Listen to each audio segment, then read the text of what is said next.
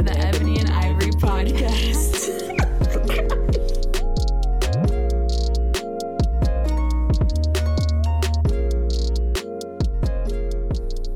Hey, you guys. Hey, guys. All right. Look, this is indie podcast life. All right.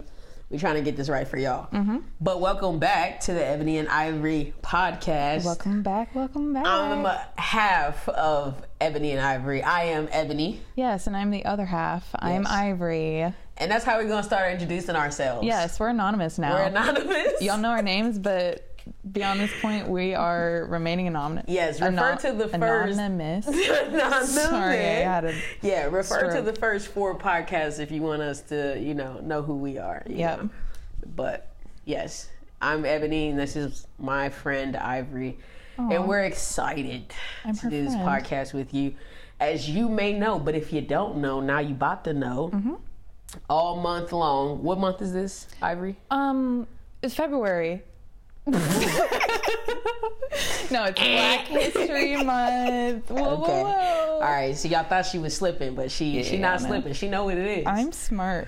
You are smart. Yes. Thank you. Yeah, but it's all month long. It's Black History Month, and all year long it's Black History Year. And so, say it again. But for this month specifically, we wanted to use this month and use Black History Month to celebrate. We wanted to talk about colors. We wanted to talk about colors. We want to talk about race. Period. The topic of race and all of the different facets of that.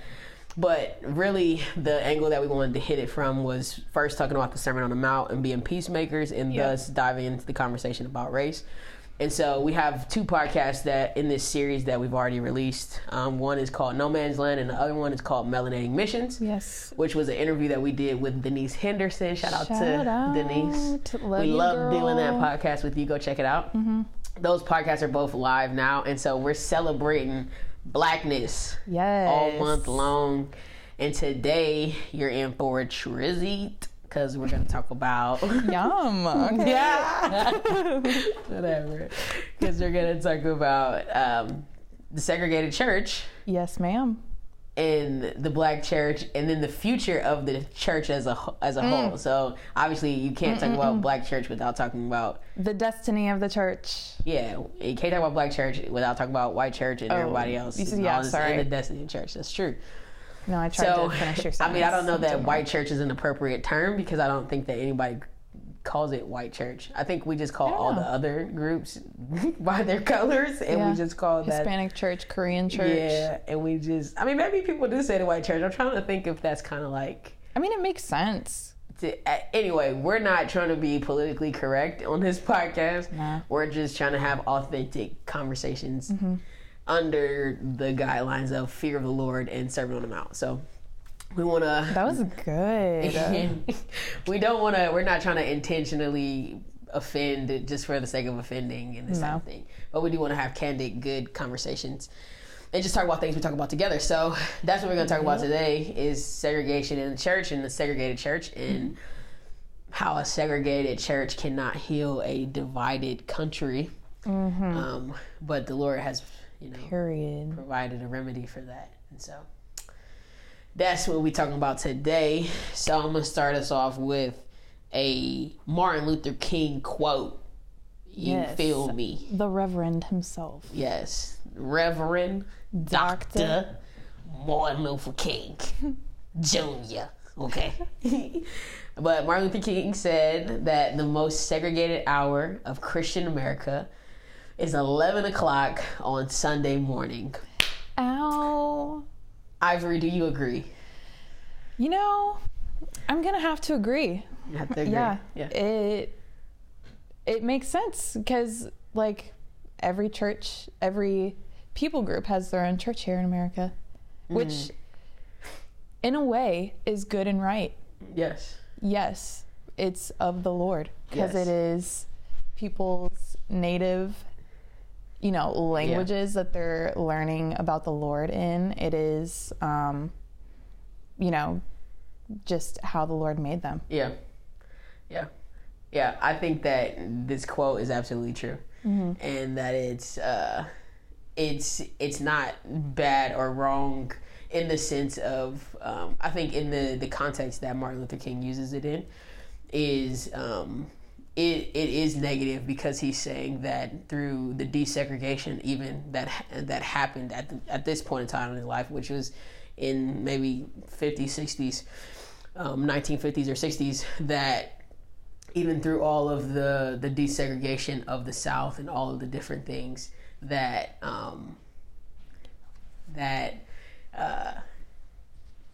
black churches and white churches still viewed each other as enemies. Yeah.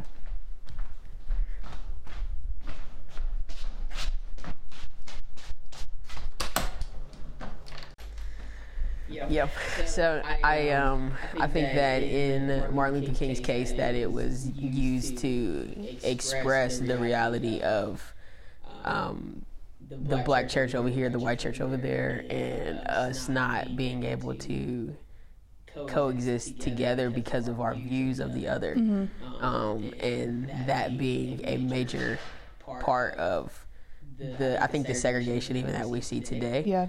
And where now it's more like the racial issues that we're dealing with today, it's hitting different in the church. You know, where now we're more so kind of like about the idea that we need to, you know, that Black Lives Matter, you know, or that we need to, you know, in the Christian world, I'll say, you know, that we need to figure out how we're going to do this, how we're going to, you know, I wouldn't even say how we're going to do this, but like, you know, making sure that we have we do the right things to look like we're on each other's team. You know,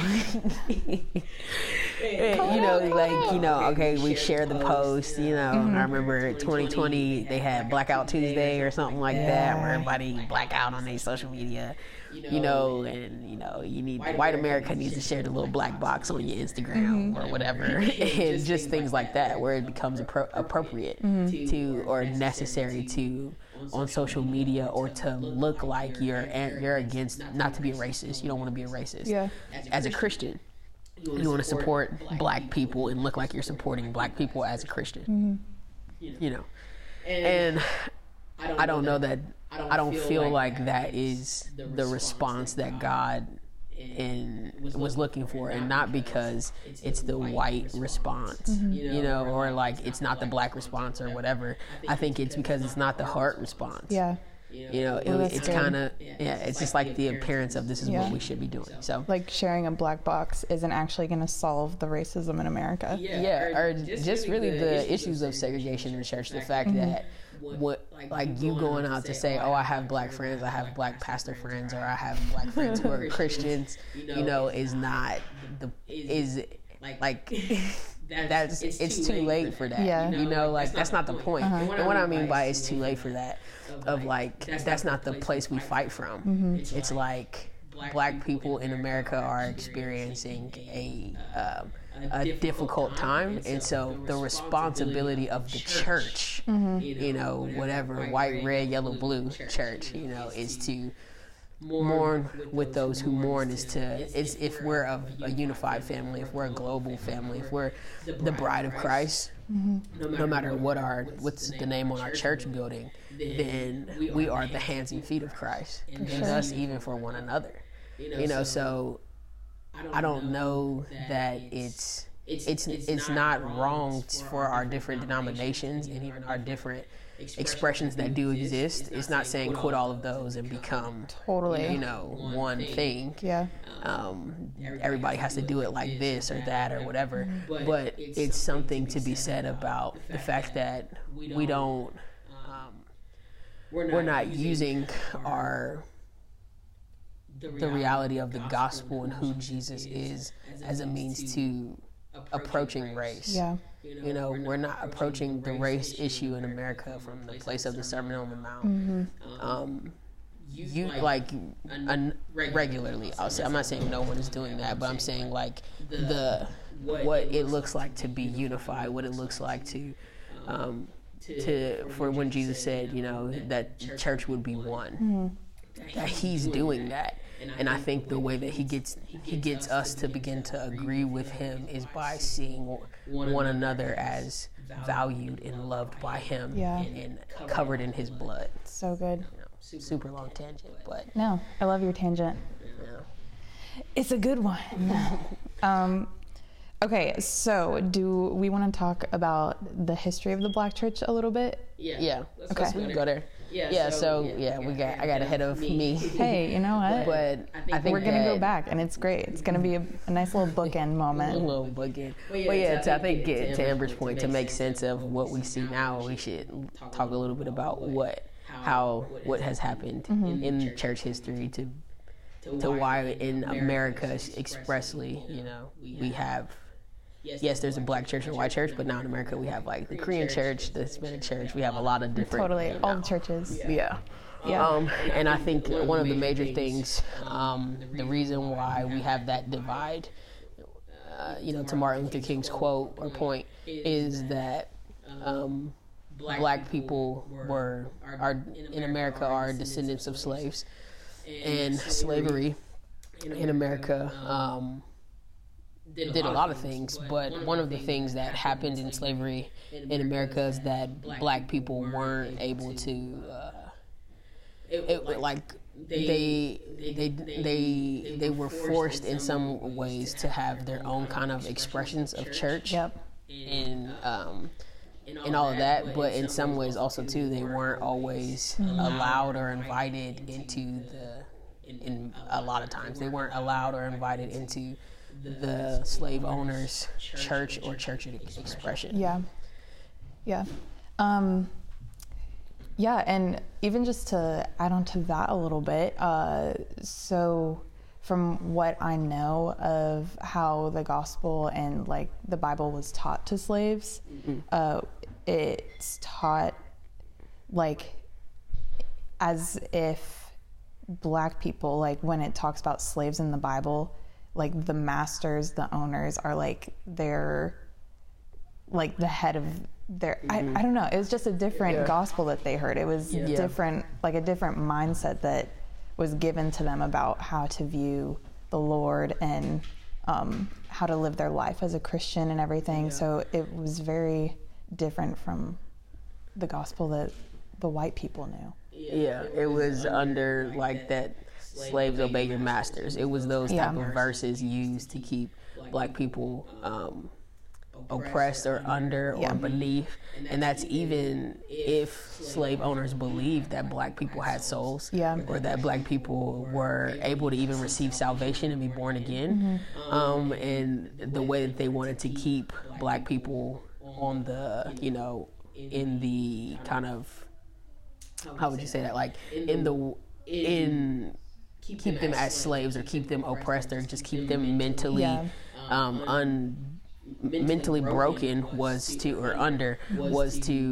really to train and to raise up literate Black preachers and teachers who would also say these same things to slaves, who would preach these same messages to slaves. And I mean, I think one of the people who kind of broke out of that was Nat Turner. And you see this Nat Turner rebellion that happened in the 1800s, where he was a Black preacher and he would go to different plantations and preach and at first preach these kind of more subservient, obedient to master messages.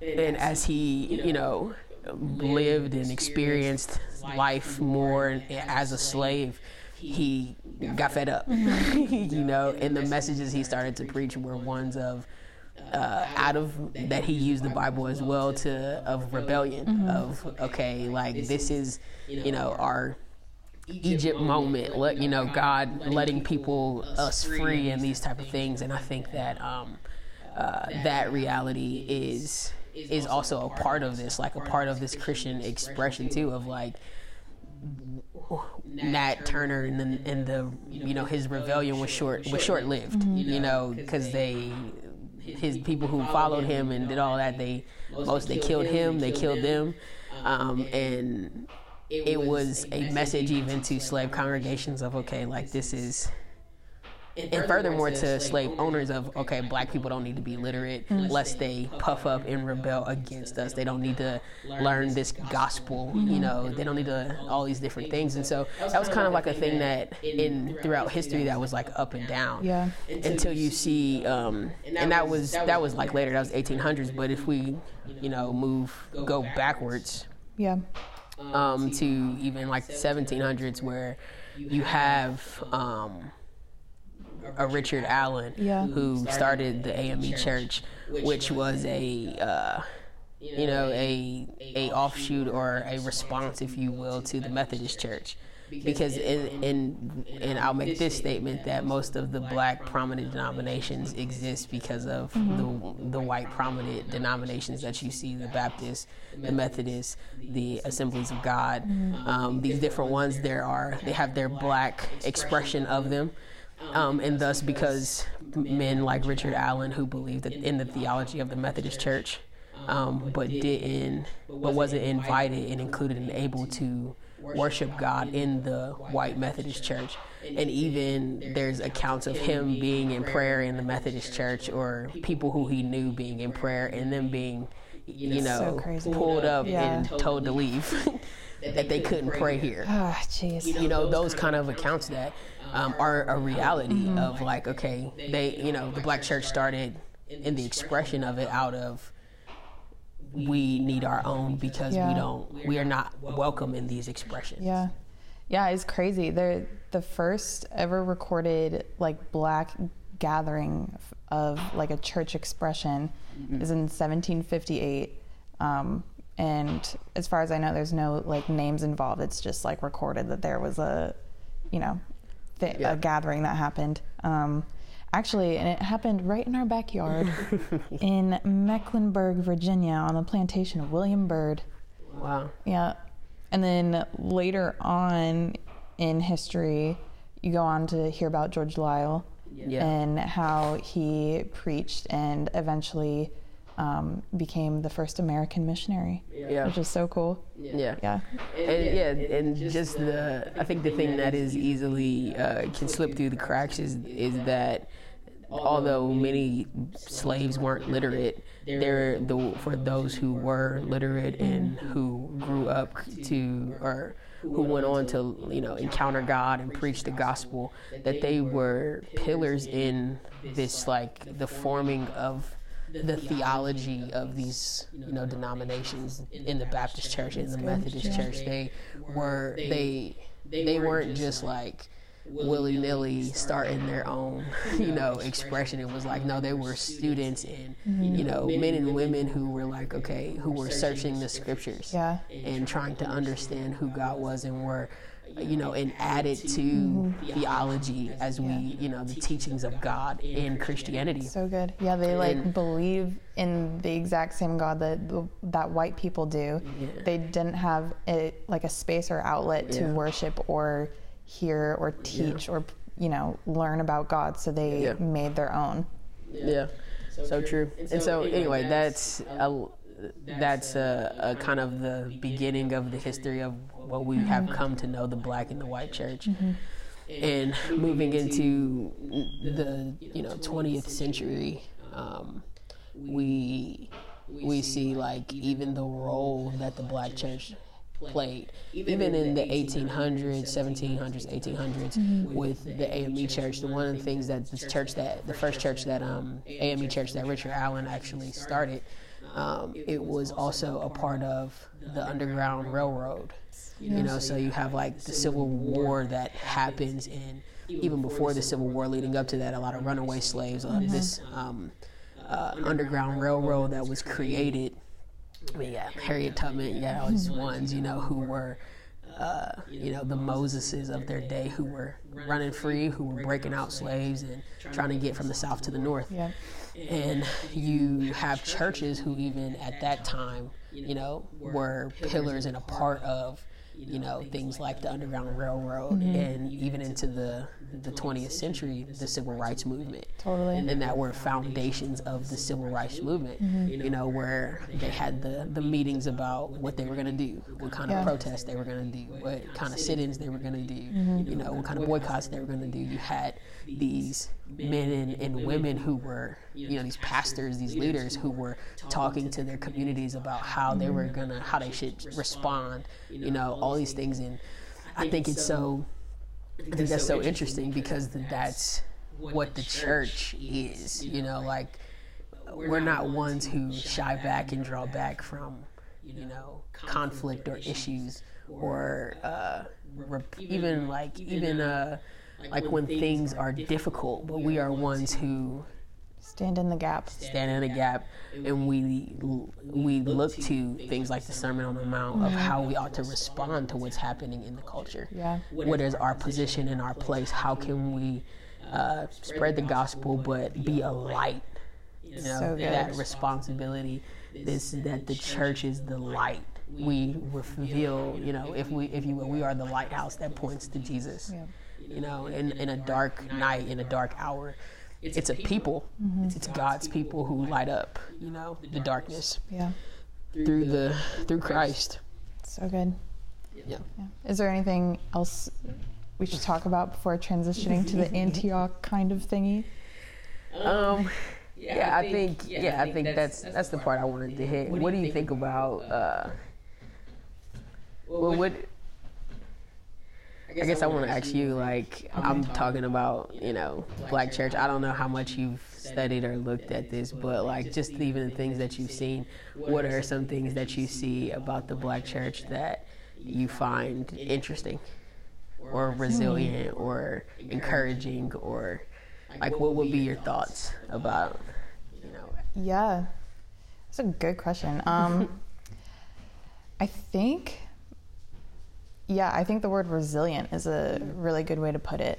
Like, the Black church came out of, like, a place of having nowhere else to go. Like, the American church failed Black people from the get-go. Like, did not even allow them a place to stay, but they fought because of God. Like, they just, they fought to get to where Black America is now, and I think it's so beautiful, and it's full of joy despite all of the oppression all of those years, and it's full of, like, just, like, deliverance and community and family, and it's like having each other's back. It's very community oriented, and I think that's so cool. Like, we were even talking about the difference between white and Black funerals last night. And I just think it's so cool. I personally have never even been to a funeral, but just hearing about how, like, the Black church celebrates the life. Like, it's sure people are grieving, but ultimately it's like a big community party for this person that has gone to be with the Lord. And I think that's so cool. Like, just all these years of being oppressed and being, you know, going through it, there's still so much joy in the Black church, and God is so in the midst. Like, no, it's powerful. So good. And I think that, and it's not to say, I think it's powerful. And it's not to say that that the white church has not, or what was the American church, whatever, however we say that, did not help or aid or, like, at all. It's to say that there has been gaps, and there has been brokenness in a dividing line of, you know, that forces different ethnic groups, I think, even when they come to a place like America, the melting pot, to immediately join with their own, because I think that the reason why Korean, Hispanic, and the different ethnic groups who come here and start their own, like Indonesian, like, you know, expressions, all this stuff, of churches here, plant their churches here. I think it kind of is built off of this white and black dynamic. You know, it is a language thing and an ethnic thing for sure. But I think even in America, other nations come and they see the white and black tension and the white and black expression and what happens in black communities and what happens in white communities, you know, and kind of just follow our example. And interesting. And to Martin Luther King's point, you know, as we begin to talk about Antioch, you know, the issue with Sunday mornings being segregated, it's that reality. Church is a place where there should be no division between people. You know, it's the complete opposite. You know, just like there is no division between Father, Son, Holy Spirit. You know, thus we are supposed to fully exist together with our culture and our ethnic groups intact, in loving and honoring and serving one another. It's so good. Like that's the picture. That's the ultimate. That's who she will be. It's like it's Malachi 1:11. Yeah. Like from the rising of the sun to its setting, my name shall be great among the nations, says the Lord of hosts. There's more to it, but that's the gist of it. But it's like, yeah, that's so cool. I never really thought about it like that. But yeah, having everyone's people groups like remain their unique people groups that God created them to be, but learning how to be not just a church on a Sunday morning where we're all together, but like a church in the sense of life, where we're reaching out to one another. We are like breaking bread, you know, like hanging out, loving on one another, grieving with one another, and just choosing to be part of each other's lives. Yeah, which is the point that we want to communicate in this podcast of like, we're not saying that there shouldn't be a black church or it shouldn't be, or get rid of the different cultural, ethnic places that do impact these cultural and ethnic communities. What we are saying is that the gaps between us have to become shorter. You know, we have to begin to bridge these gaps relationally through I mean, I think moments of suffering in different ethnic groups, as in the Christian world, like, and even outside, like, that the church's responsibility is to make Jesus known. And so, like, if the black church is over here and the white church is across the street and they never interact, never learn one another, never talk, all of these different things, that it's almost like two different churches. You just become your own little bubbles. Yeah. And you might show up for the social media post. You might show up for the form of care, in the form of, you know, I value you, brother, sister in Christ, whatever, but not the, but no power. There's no authority to overcome racism. No true relationship. And just like the lack of authority in America to overcome the division and the racism that we're seeing on display over 2020 and, you know, even before 2020, but really coming out of quarantine into riots, you know, because the church has not let down her walls toward one another, but we've kind of swept kind of the offenses and the dirt under the rug, and we're just kind of like trying to have communion over a pile of trash, you know. And it's not the I apologize thing, but I think we're past the public apologies on Christian platforms, and like, you know, sorry for slavery, we forgive you. Like, I'm not saying that stuff doesn't work or is not necessary. I think that we've said I'm sorry enough, and I think it's up to me and your generation to begin to pick up the pieces of those things and create relationship so that the church can come into her fullness of who she is. And what is the fullness of the church? What is that going to look like? I think in the Bible, the picture that we can see or glean from is Antioch. Yeah. You want to talk a little bit about Antioch? Sure, yeah. And I'll fill in together. Okay, great. Yeah, so Antioch is a place that you begin hearing about in the book of Acts. And it's after Jesus ascends to heaven. And it's this little church in the nation that is now known as modern-day Turkey. Yeah. Where Christians are first named Christians. And in Antioch. Yeah, it's really interesting. I mean, as I'm sure, or at least I hope that you would know, racism did not begin in America. It has been a thing since the dawn of time, since Cain and Abel. And as you read about Antioch, it becomes evident that they can only go so far with racism in their midst and the preference of ethnicities in their midst. And there's this point where they realize this, where they realize they're preferring their own people over like the foreigners or just others that don't look like them or aren't from their background. And you see what it even looks like when they begin to move past that point. And it's just this huge, like, they step into the fullness of what Jesus called them to as being part of the Great Commission. And they become what we refer to in our organization as an Antioch Sending Center, where they all come together, different backgrounds, denominationally, ethnically, like whatever, they come together and are sent out to the nations by the Holy Spirit. Yeah.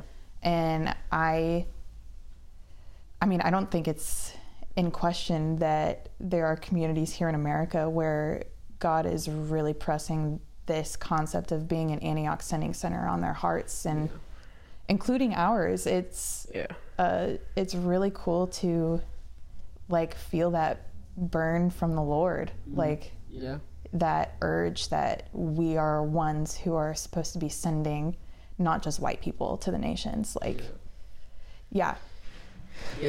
that's And the interesting thing about Antioch, and just even the early church, that Jesus gives the commission, go tarry in Jerusalem, and wait to be endued with power. And Acts 1:8, it said when you will receive power when the Holy Spirit comes upon you, and you'll take the gospel to Judea, Samaria, to Jerusalem, Judea, to Samaria, to the uttermost parts of the earth. That the power of the Holy Spirit through the baptism of the Holy Spirit that would come on the disciples, and thus their community, the early church in Jerusalem, in the preaching of that gospel and the power of the Spirit, that they'd be anointed to go to these other places, to go out and share the gospel with a place like Samaria, who were enemies of the Jews, And it's so cool because the Lord, in his kindness, he didn't let that early church get stagnant. So when they were just in Jerusalem, church was growing daily, added. Coming a little mega church out there in Jerusalem. Little mega church in Jerusalem. That the Lord began to allow persecution. He allowed the persecution of the church to expand the church. And we haven't experienced that in America. No. But, it is coming. And someday, who knows when, but it is coming. But the persecution that they experienced caused them to go out. And thus, you have an Antioch. You have a place where these people are coming, and the Christians are, they're called Christians in Antioch, and they're praying and worshiping together. And there's, you could see it even Acts 13:1, where it's talking about the different ethnicities that are gathered together when Saul and Barnabas, Paul and Barnabas are commissioned to go, and I think it's what you're saying. Yeah, it's cool. Like the reality of an Antioch Sending Center, that the church, that her DNA is to be multi-ethnic, multilingual, like to multicultural. That she's not meant to just be made up of, there's no white church, black church, Hispanic church, Korean church, and the Lord just sees them all as separate, because before his throne, you know, they're singing their own song in their native tongue before the throne, you know.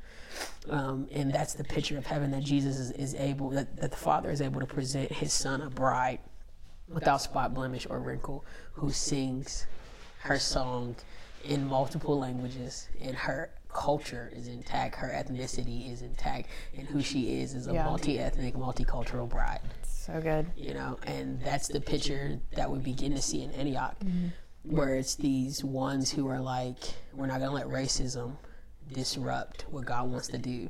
You know, we're going to build relationship, and we're going to connect, and we're going to be a prophetic people. We're going to pray together, we're going to fast together, we're going to seek the Lord together. And it doesn't mean they weren't all in the same building, you know, because you have Paul and Barnabas who were sent out, but still connected to this Antioch, and would come and go, and you had different ones who were sent out and would come and go. You know, like, it's not about being in the same building, you know, it's about realizing that we're already in the same family. Let's eat together, let's build relationship together, and become this bride, you know, and not my ministry over your ministry, or can you help me do this, or like, let's just gather the different, you know, churches and like try to like do this unity event, you know, and the John 17 events. And I'm not saying that they aren't necessary and all that stuff. It's no shade to that. I'm saying that it's something that happens where we do the events, but then afterwards too, we choose to walk with each other in another degree.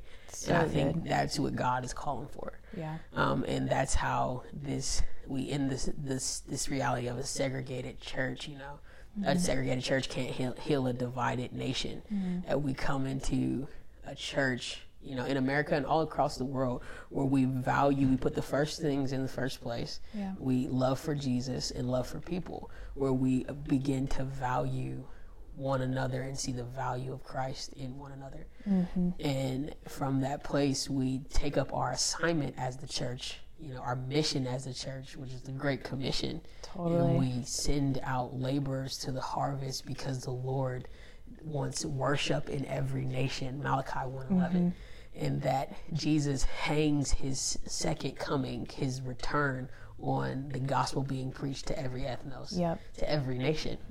And so if we're at odds with one another, or we think our style or our expression is the expression, or our way is the way, we miss out on this Antioch reality that sends laborers to the harvest and the unreached, and people who don't have a gospel witness, for the sake of, the Lord said, there will be worship in every nation, and my name will be great among the nations. So you know, that's good.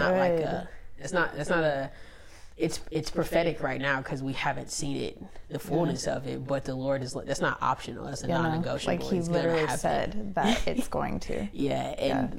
That's what he wants to see. So period, y'all. Oh my gosh. So I grew up in a black church, and your expression of Christianity mostly has been in you've kind of been around here, but you've seen kind of more of the white church world. For sure. Yeah.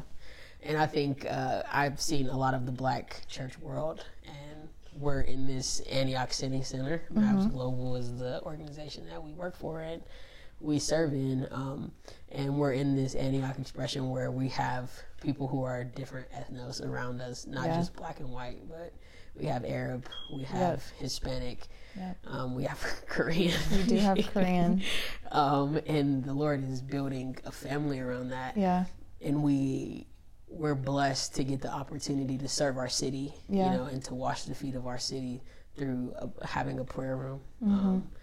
And we just, I guess my challenge, or just our hearts, you know, in this is that people who are listening to this podcast, it's that, not that you just get a couple black friends or a couple Hispanic friends or, you know, this type of thing, but that we begin to ask the Lord, Lord, how can I wash the feet of how can I, you know, wash the feet of my city, or, you know, connect with your heart for the church. Yeah. You know, that you said about this church, that the gates of hell won't prevail against it, that your church is built on the revelation of Jesus Christ. Well, what is this revelation? Who are you? And what are you speaking to her? You know, that we begin to see the division, the dividing walls, and not just point the finger and begin to complain still.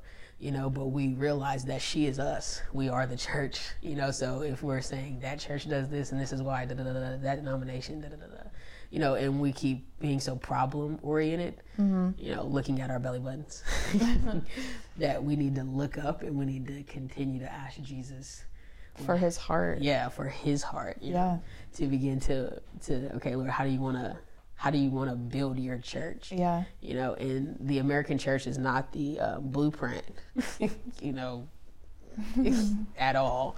You know, in the American church, my desire for her, it's the global church really, but my desire is that she would return to the Lord in every capacity and prefer and choose Jesus over every other lover. And that we would love Jesus and thus be ones who will do our mission of the Great Commission in any kind of way, whether it's going, sending, whether it's, you know, raising awareness, whatever, but serving the vision of God. So good. In the nations and in our nation, you know. Yes. So anyway. No, it's literally so good. God do it. But yeah, any last words? I think we did it. No, yeah, I think we've covered it all. Yeah. I'm just excited for, you know, all that God's going to do in the Church of America in the years to come. Yeah. He's moving. He's moving and a grooving. Yeah. And it's not to say it's going to be easy, which is why we talked about peacemakers in our first one. That it does take. I actually wanted to add, like, looking at this concept of, like, crossing the boundaries of racism that even we haven't even, like, fully seen that we've lived in, but through the eyes of being a peacemaker, like through the heart posture of being a peacemaker, and just like out of this overflow of love, that it takes a move of God, honestly. Like our community wouldn't be at the place it is now if it wasn't for all that God did, you know, and is doing still. Yeah. It's powerful. Anyways. Yeah, which is why we did peacemakers, you know, like this isn't an easy task, but there's grace, and the Lord's not saying, he's not asking us to do John 17 in the sense of us make it happen. He prayed to the Lord, you know, Lord, my desire is that they will be one, just like you and I are one. So it's going to happen. Our responsibility is to walk out the Great Commission through living on doing the Sermon on the Mount lifestyle. Period. You know, and keeping the first things first commandment, Great Commission, you know, like first things first. So, we stepping out of no man's land, man. Yep, here we go. We are washed in his blood first. So, and everything else second. Yeah. But thank y'all for listening. Thank you so much for joining in on this episode. It's a wrap. We done. Wrap. Peace out, Girl and Boy Scouts. Yes. Bye, y'all. Bye. Thanks so much for listening.